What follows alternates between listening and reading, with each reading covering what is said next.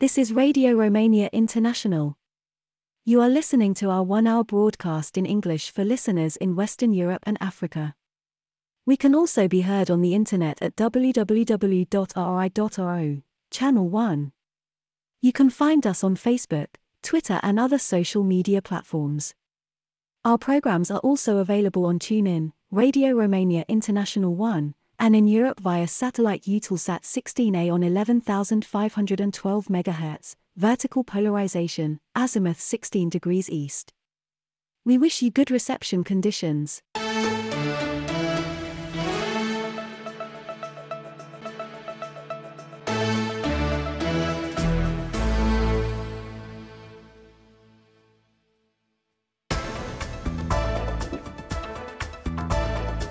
Welcome, I'm Mihaela Ignatescu with the news, the headlines.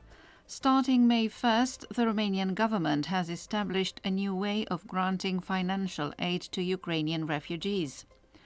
On the May 1st mini-holiday, Romanians have chosen the mountain resorts on Prahova Valley and the seaside resorts. And CSM Bucharest takes on away from home the Danish team Esbjerg in the quarter-finals of the Champions League in women's handball.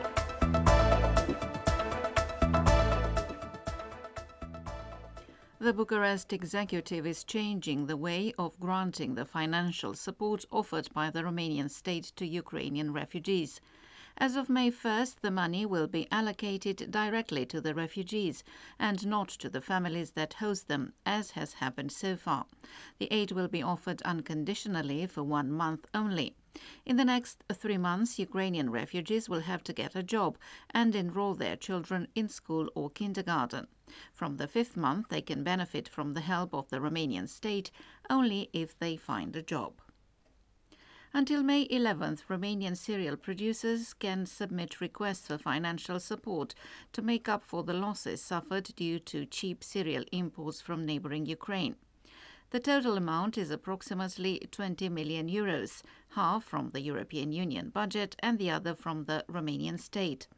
On Saturday, the Ministry of Foreign Affairs in Kyiv said that the limitation of Ukrainian grain imports into the Union countries was definitely unacceptable, and that such restrictions would not be in accordance with the association agreement between Ukraine and the EU and with the principles and rules of the European single market.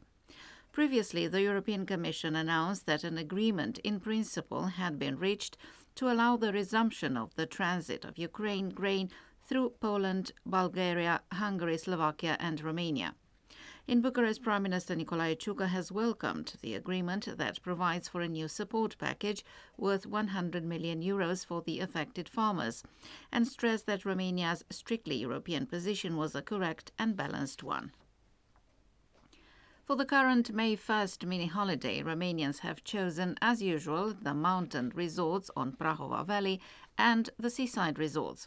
The seaside festivals have attracted tens of thousands of young people from the country and abroad, and the accommodation units have reported an occupancy rate of over 90%. About 400 festivals, concerts, fairs and sports activities are scheduled in Romania these days.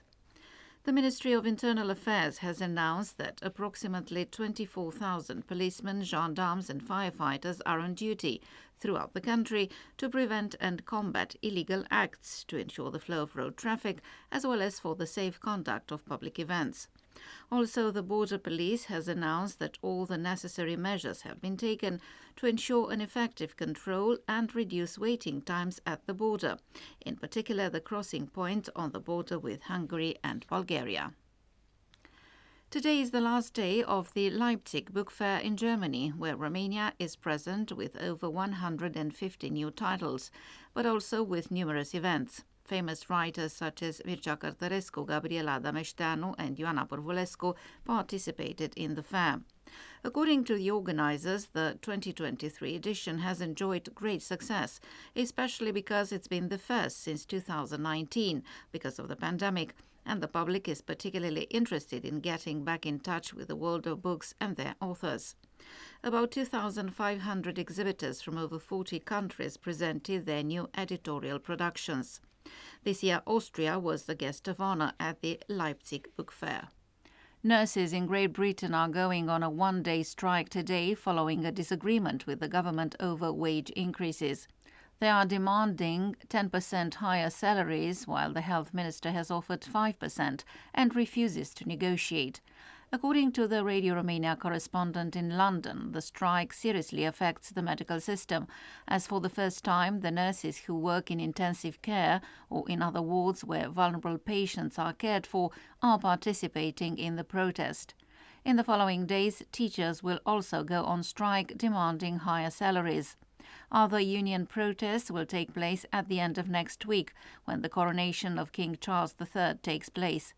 Traffic officers and those who ensure regular parking will be on strike during the coronation. And now news from sports. CSM Bucharest meets today, away from home, the Danish team Esbjerg in the quarter-finals of the Women's Handball Champions League. The return is scheduled for next Sunday in Bucharest. The two teams have met 10 times since 2017.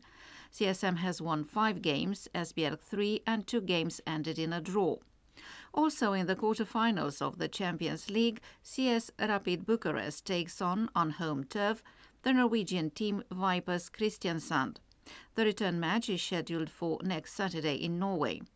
The Romanian national men's handball team plays this evening in Gummersbach in Germany against the team of Ukraine, the last match in Group 4 of the preliminaries of the European Men's Handball Championship EHF Euro 2024.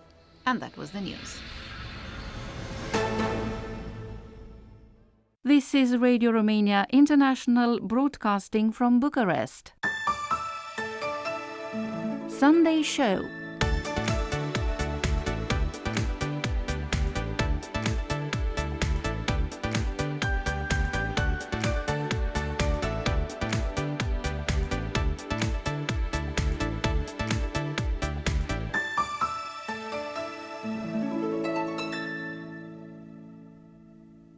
Welcome to Sunday Show. I'm your host, Elena Enache, keeping you company for the next minutes when I invite you to take a look back with me at the most interesting shows aired in the past week. Stay tuned.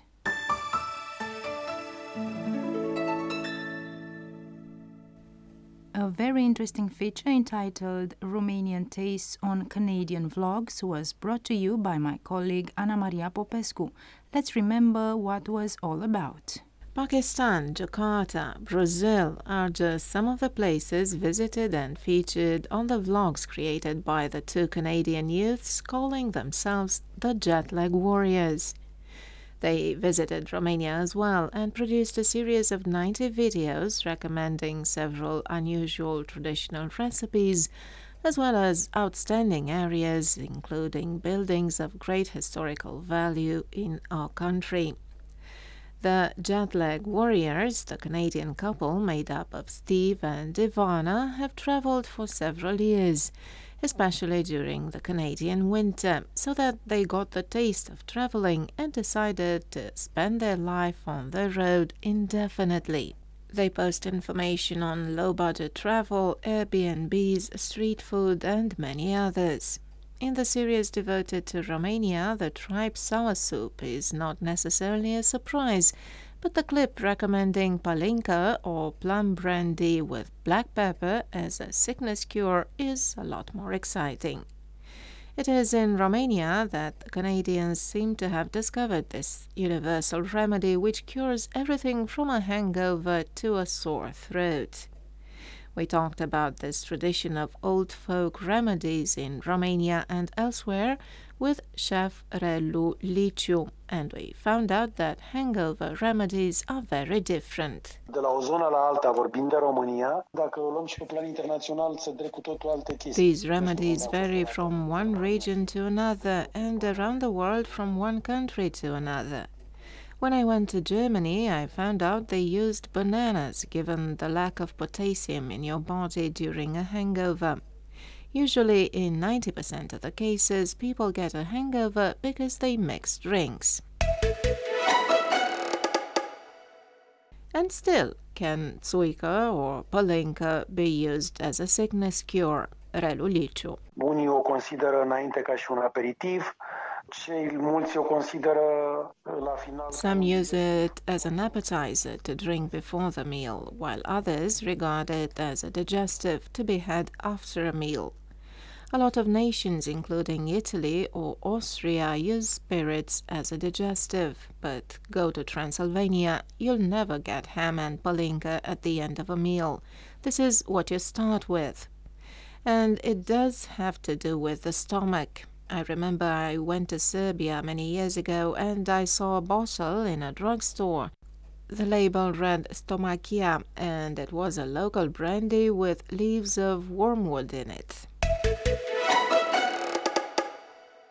Our guest also told us why some of the best-known Romanian sour soups, especially the giblets and the tripe soup, are seen as hangover cures.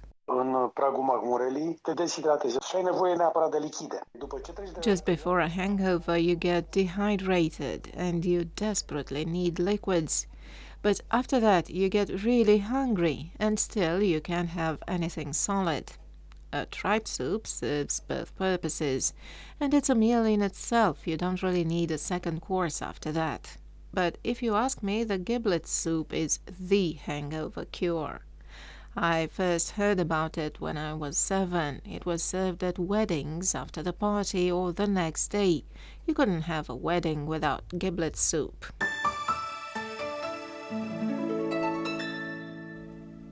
Do you remember which are the birds of the month of April in Romania? Daniel Bilz told you the whole story. Let's take a listen. The wheat-ears, small fishes, were declared the birds of the month of April in Romania.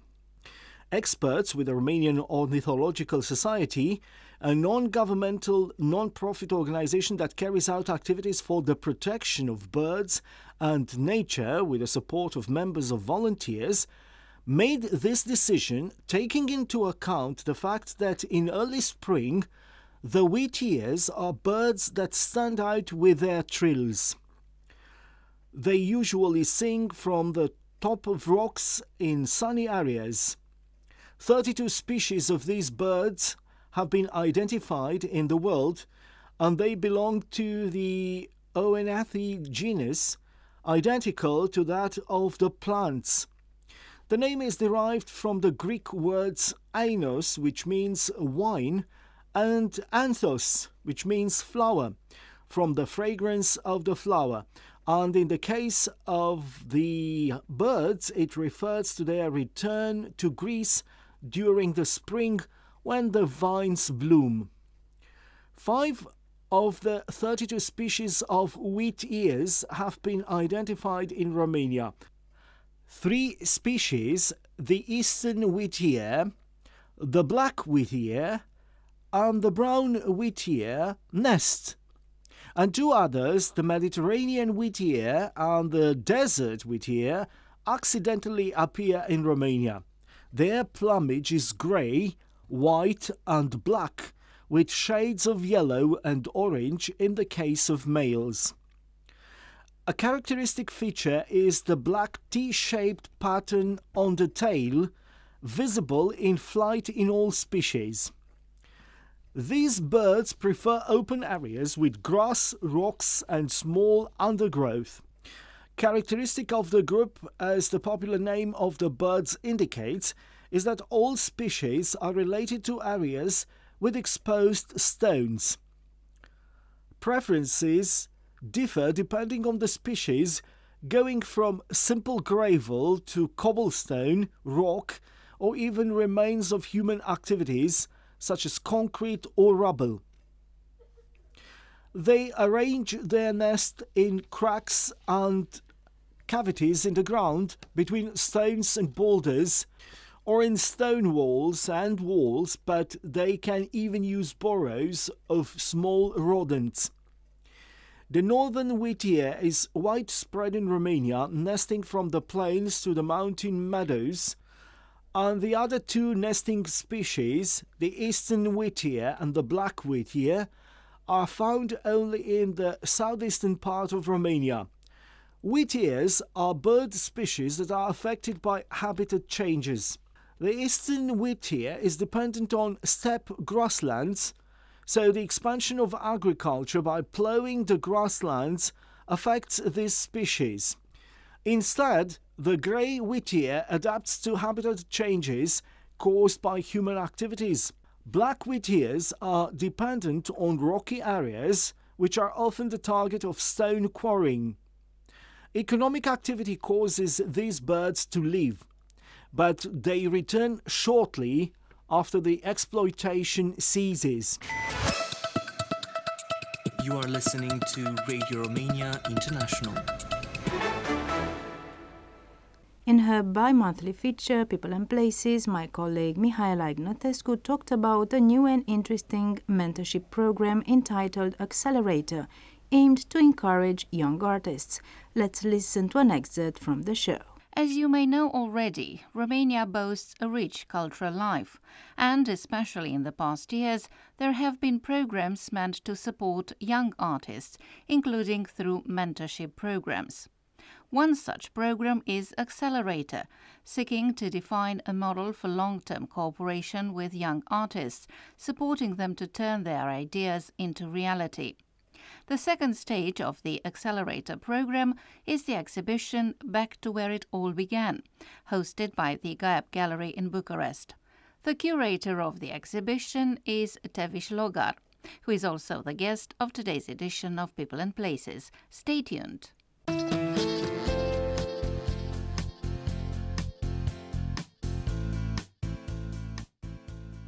Tevis Logar is currently working as an independent curator, editor and consultant who works with various galleries and institutions.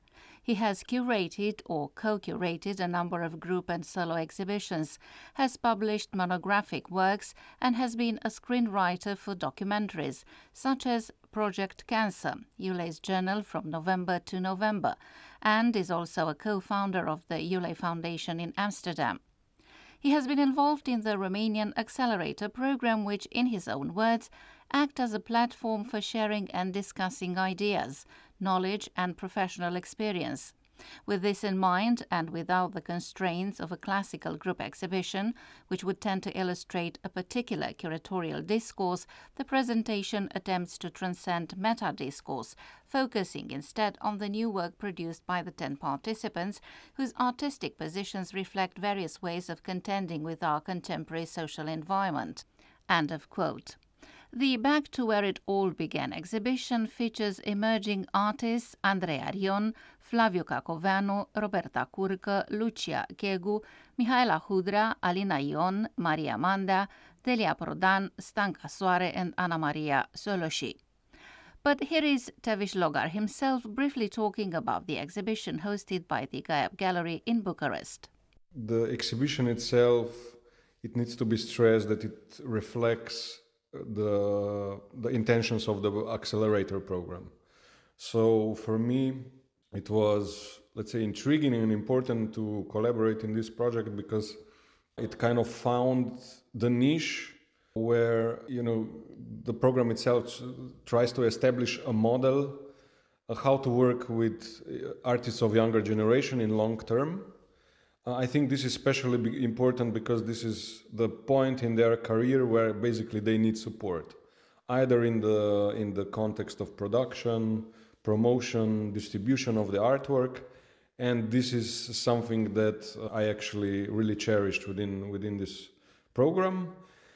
And just for this sake, this I wanted to translate also to exhibition. So it is not classical group exhibition, because there was already given context of 10 artists that participate in the program.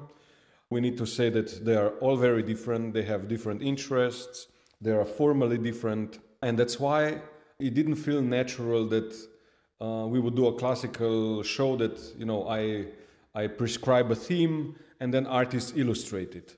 So that's why I actually wanted to, also through exhibition, I wanted to support what artists do.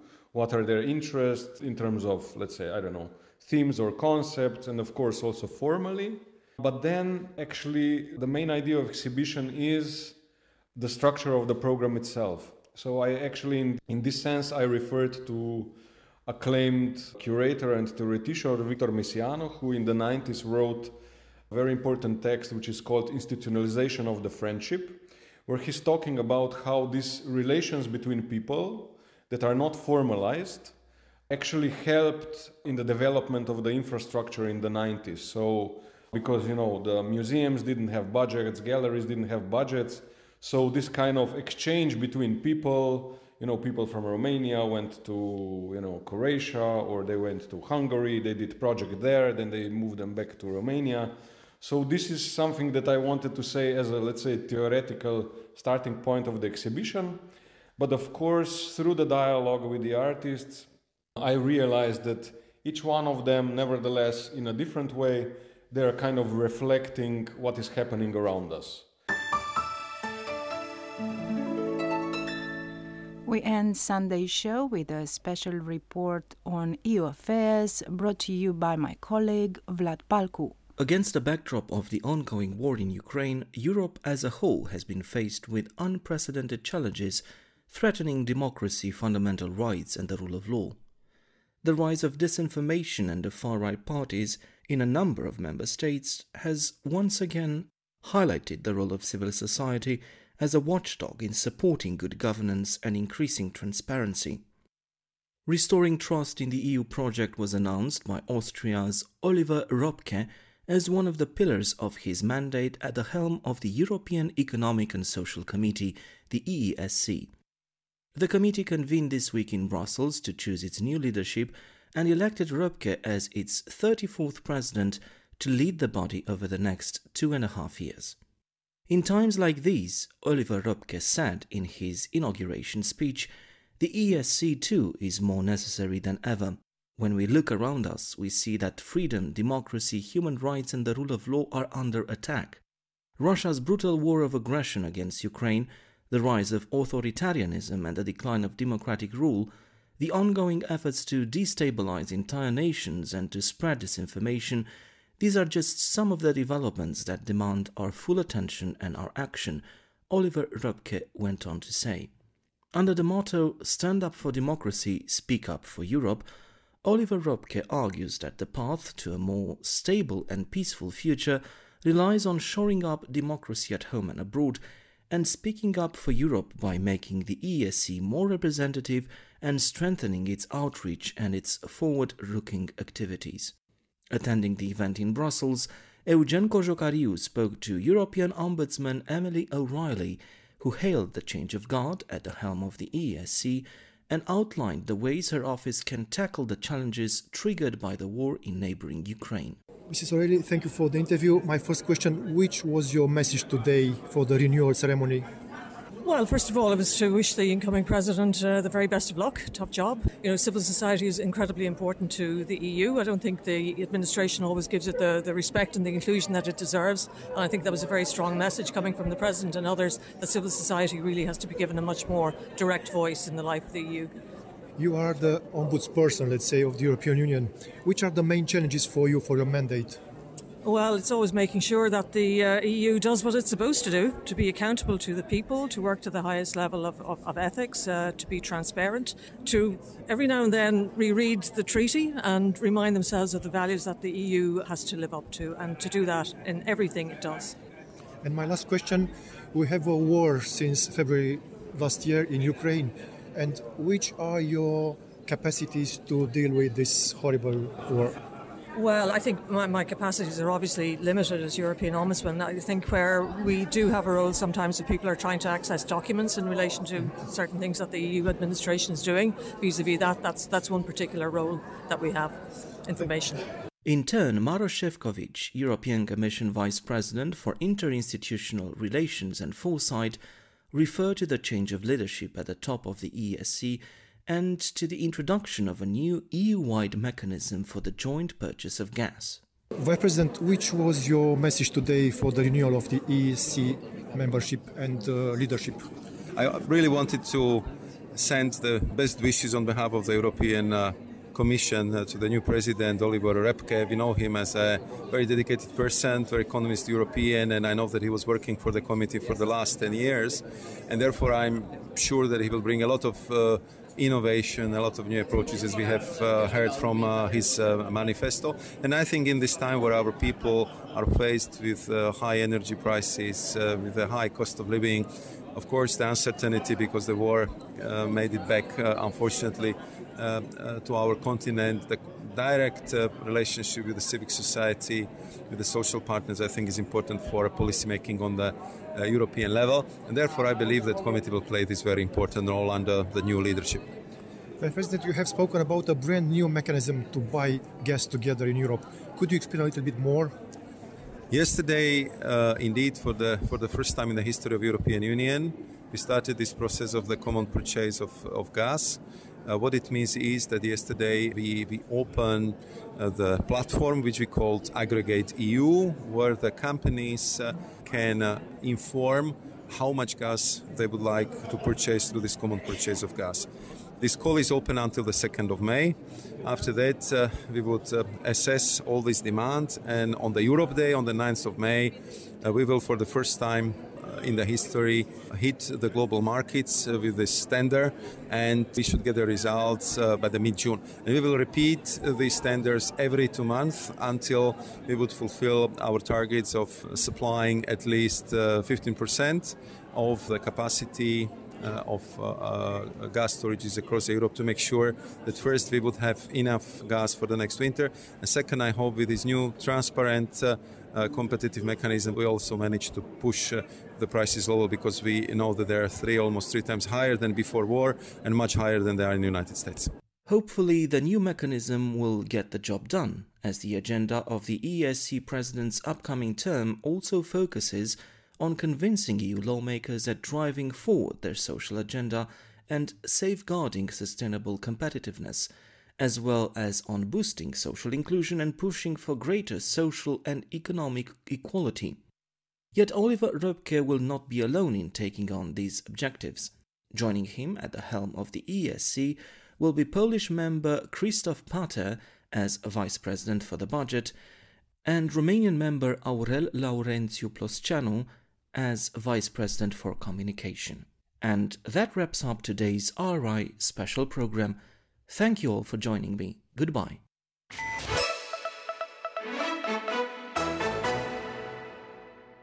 Dear friends, that's been all from Sunday's show today. I'm Elena Yanake. Until next time, it's goodbye.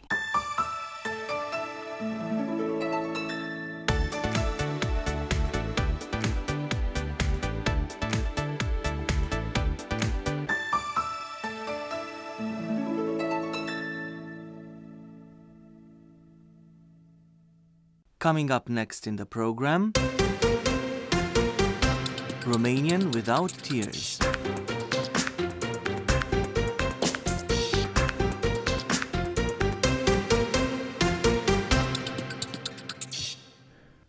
Welcome to a new edition in our Romanian Without Tears series. I'm Eugen Nasta. There once was a time when public libraries were extremely sought after in Romania. The main buildings playing host to such libraries were, in most of the cases, heritage buildings, epitome of lavish architectural style.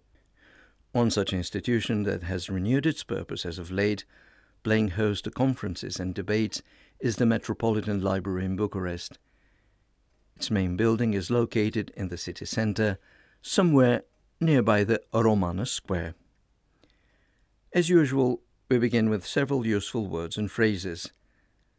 Biblioteca publică, public library. Biblioteca Metropolitană București, the Bucharest Metropolitan Library. Rețeaua de biblioteci publice, the Public Libraries Network. Împrumuta, borrow. Gratuit, free of charge. Permis de bibliotecă, library permit.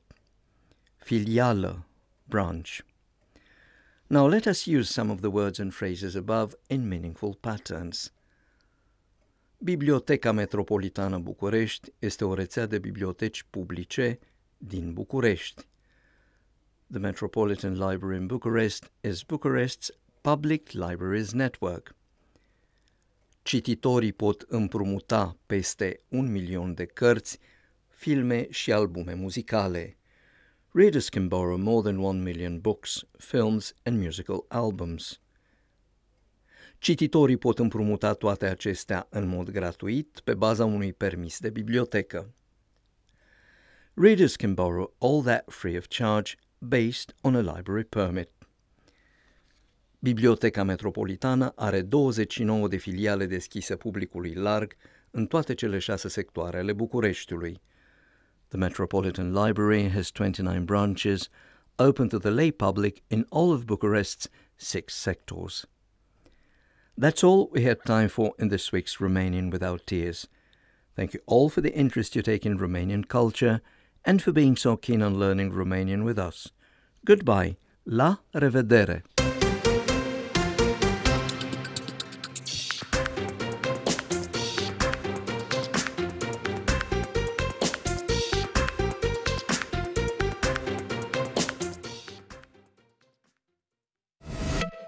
Focus on Romania. You are listening to Radio Romania International. Next up in this broadcast, it's All That Jazz with me, Lăcrămioara Simion. On April 30th, we'll mark the International Jazz Day.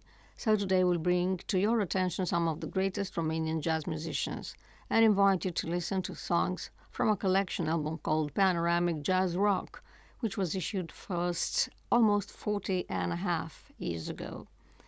The album was reissued on CD, thus including 3 more pieces by a valuable jazz quintet from Bucharest called All Stars from the early 1970s. They were a very active band, but unfortunately they did not have an album of their own. So the true founders of modern jazz in Romania, saxophonists Dan Mândrilă and Ștefan Berindei, double bassists Johnny Răducanu and Bogdan Cavadia, drummer Eugen Gondi and pianist Marius Pop, all gave the real measure of their gift for jazz and spontaneous inventiveness, materialized through excellent improvisations in the 3 folk songs, If I Were Up the Hill in the Vineyard, Girl from Banat, and Carol. Let's listen first to the song entitled If I Were Up the Hill in the Vineyard.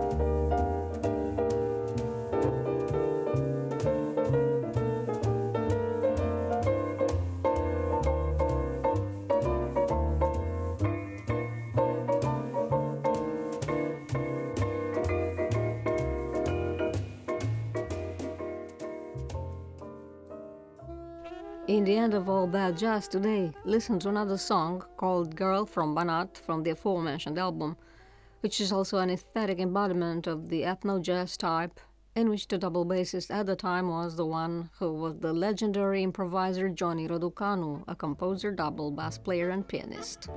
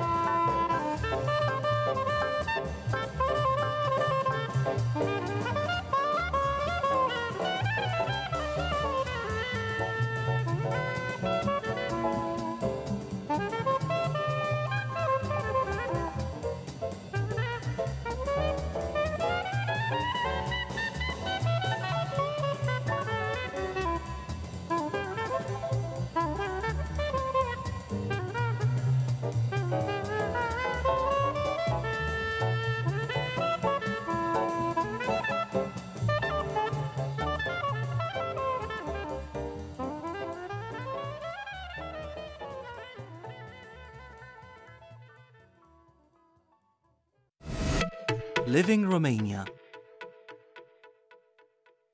Coming up next on Radio Romania International, In the Spotlight.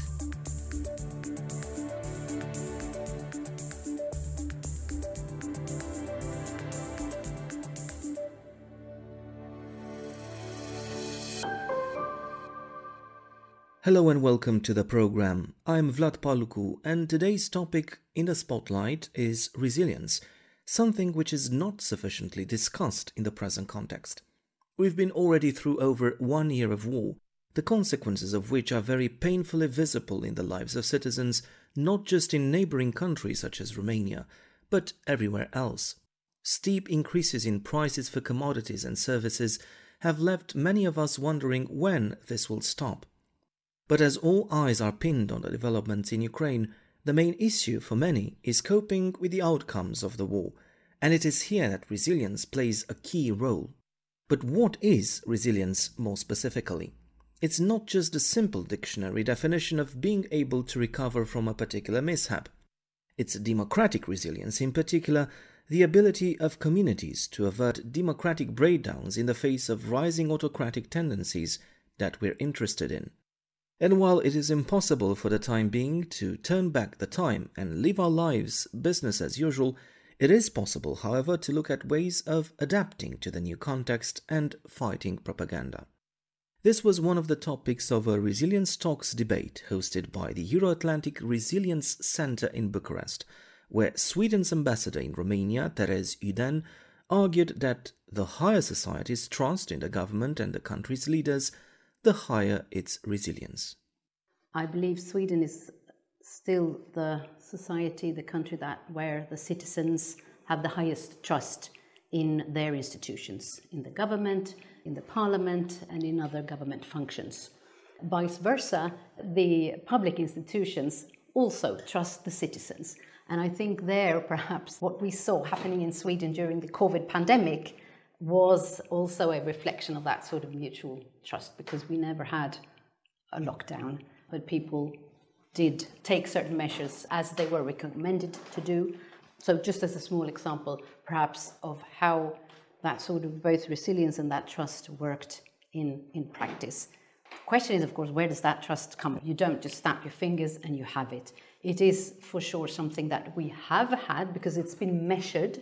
It has been measured by some institutes over time, and we've had this with very little variations for a number of decades.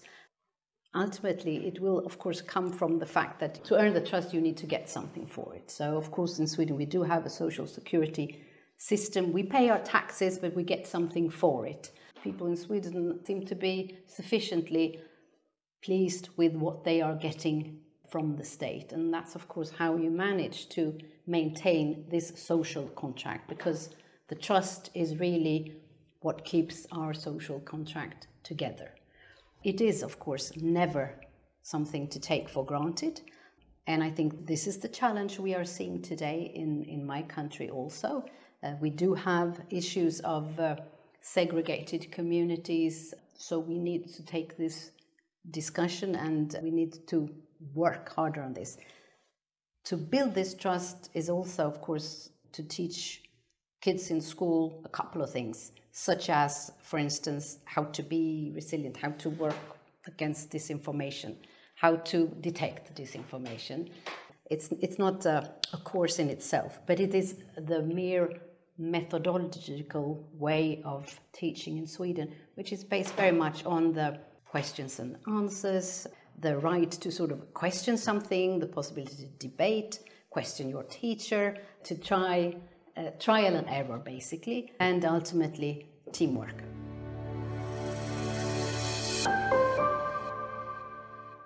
Intern Oana Popescu-Zamfir, the director of Global Focus, a think tank dealing with democratic resilience, transition and reform, argues that, more often than not, resilience develops from societal distrust in the authorities, which, she warns, could have a negative side as well.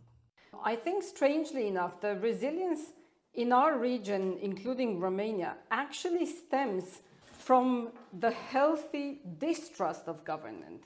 We have completely different circumstances than the Scandinavian countries. Romania ranked first, I think, in the EU in terms of lack of confidence in both state institutions and in one another, which is an actual problem when it comes to building societal resilience. But what we do have from our experience of communism and dictatorship and so on and so forth is something that is conducive to both democracy and resilience, Namely, we never take anything that any government does for granted. We never really buy what we are being sold by the political class. On the one hand, that can be healthy and it can be a good reservoir to start building resilience from.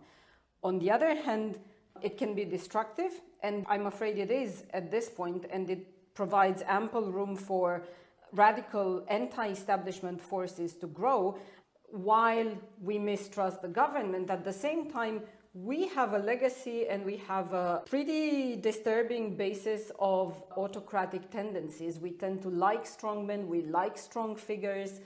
So it's a mix that we haven't negotiated with after communism, not yet, not enough. It's really high time, and I think we're going to see this next year when we have elections throughout Europe and the region. We are going to see the very dangerous progress of far-right radical forces. Hopefully this is going to be a trigger for the region to look at its democratic mechanisms and to look at societal resilience and ask the fundamental question, well, how have we lost the citizens? How come they don't want to participate in the democratic process anymore? How come that we have high levels of civic participation but not political participation and not elections turnout, for instance? And how can we regain the trust of citizens? Because indeed, I'm afraid that is true. It's healthy to question everything, including your government, but when the trust, the bond of trust is completely broken, there is very little that can be built on that sort of basis. In Nordic countries, resilience is also a natural outgrowth of educational program trying to instill in people democratic values at a very early age. So, what is the situation in Romania? How do we offset the absence of curricula focusing on the benefits of participative democracy so as to be properly equipped to deal with threats such as disinformation, for instance? Oana Popescu-Zamfir. For too long now, it has not been built on critical thinking. It has not been built on a healthy relationship that puts the child and the child's interests at the core of the education process. It is hierarchical, maybe not a school in anti-democratic tendencies, but it definitely doesn't teach children how to relate to authority, how to question it from a position of mutual respect, what to expect to be given, how to expect to be the beneficiaries of the system. I think that very much reflects our behavior as citizens later on. I think there's a lot to build on, precisely because Romanian society has had to develop often despite government, rather than thanks to government policies. So we have the resilience that comes with self-reliance, with the fact that we have had to cater for ourselves. But there is so much polarization at this point, and people are so vulnerable to disinformation, to political radicalization and so on, that we really need a deliberate drive to try and find again what are the values that we share, what's the common base that we share and that we want to grow on. What kind of society is Romania supposed to be in the future? So hopefully we will acknowledge that we need to relearn to build democratic consensus by clearly rejecting the anti-democratic messages and forces and learning to discuss across the board despite our differences. And that is clearly not an easy job, least so for Romania in the current context, where far-right rhetoric is gaining ground much like elsewhere in Europe, and society has grown increasingly polarized, questioning the political legitimacy and democratic commitments of parties on both sides of the political spectrum. And with that, it's time to wrap today's edition.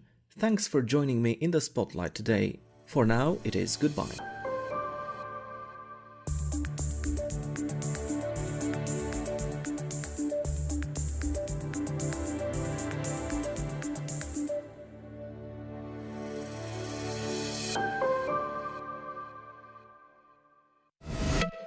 Focus on Romania.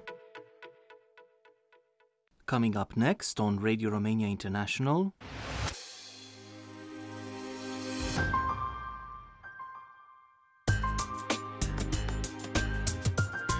Simply Folk.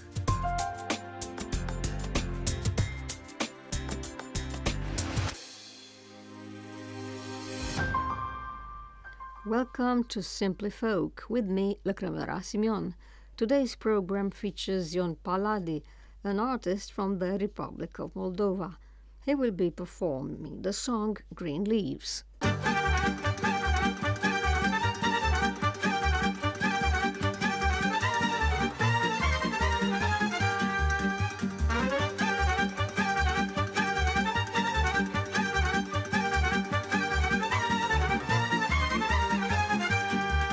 Foaie verdi și un chiper, m-a întâlnit puicuța ieri, m-a întâlnit puicuța ieri. Foaie verdi și un chiper, m-a întâlnit puicuța ieri, m-a întâlnit puicuța ieri. M-a întâlnit și ieri și gaz, moare lumea din necaz, de m-ar întâlni și mâini, ar fi ferit și din mine trai, lai, lai, lai, lai.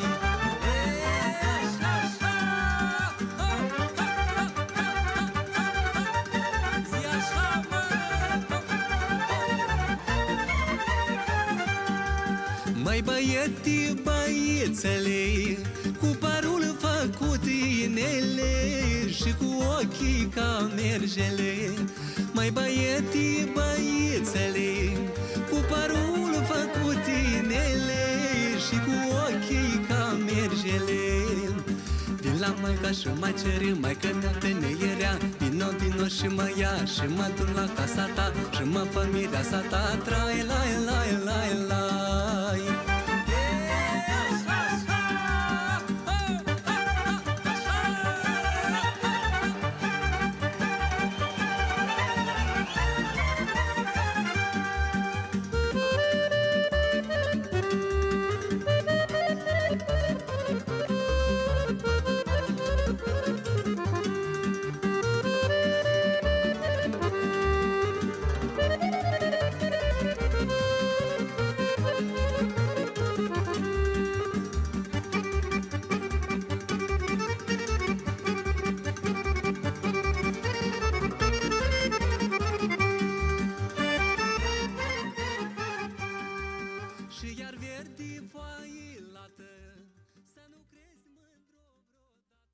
And with that, our broadcast in English for listeners in Western Europe and Africa has come to an end. You can listen to our next program for Western Europe at 17 UTC on 13,750 kHz in the DRM system and on 15,180 kHz in analog system.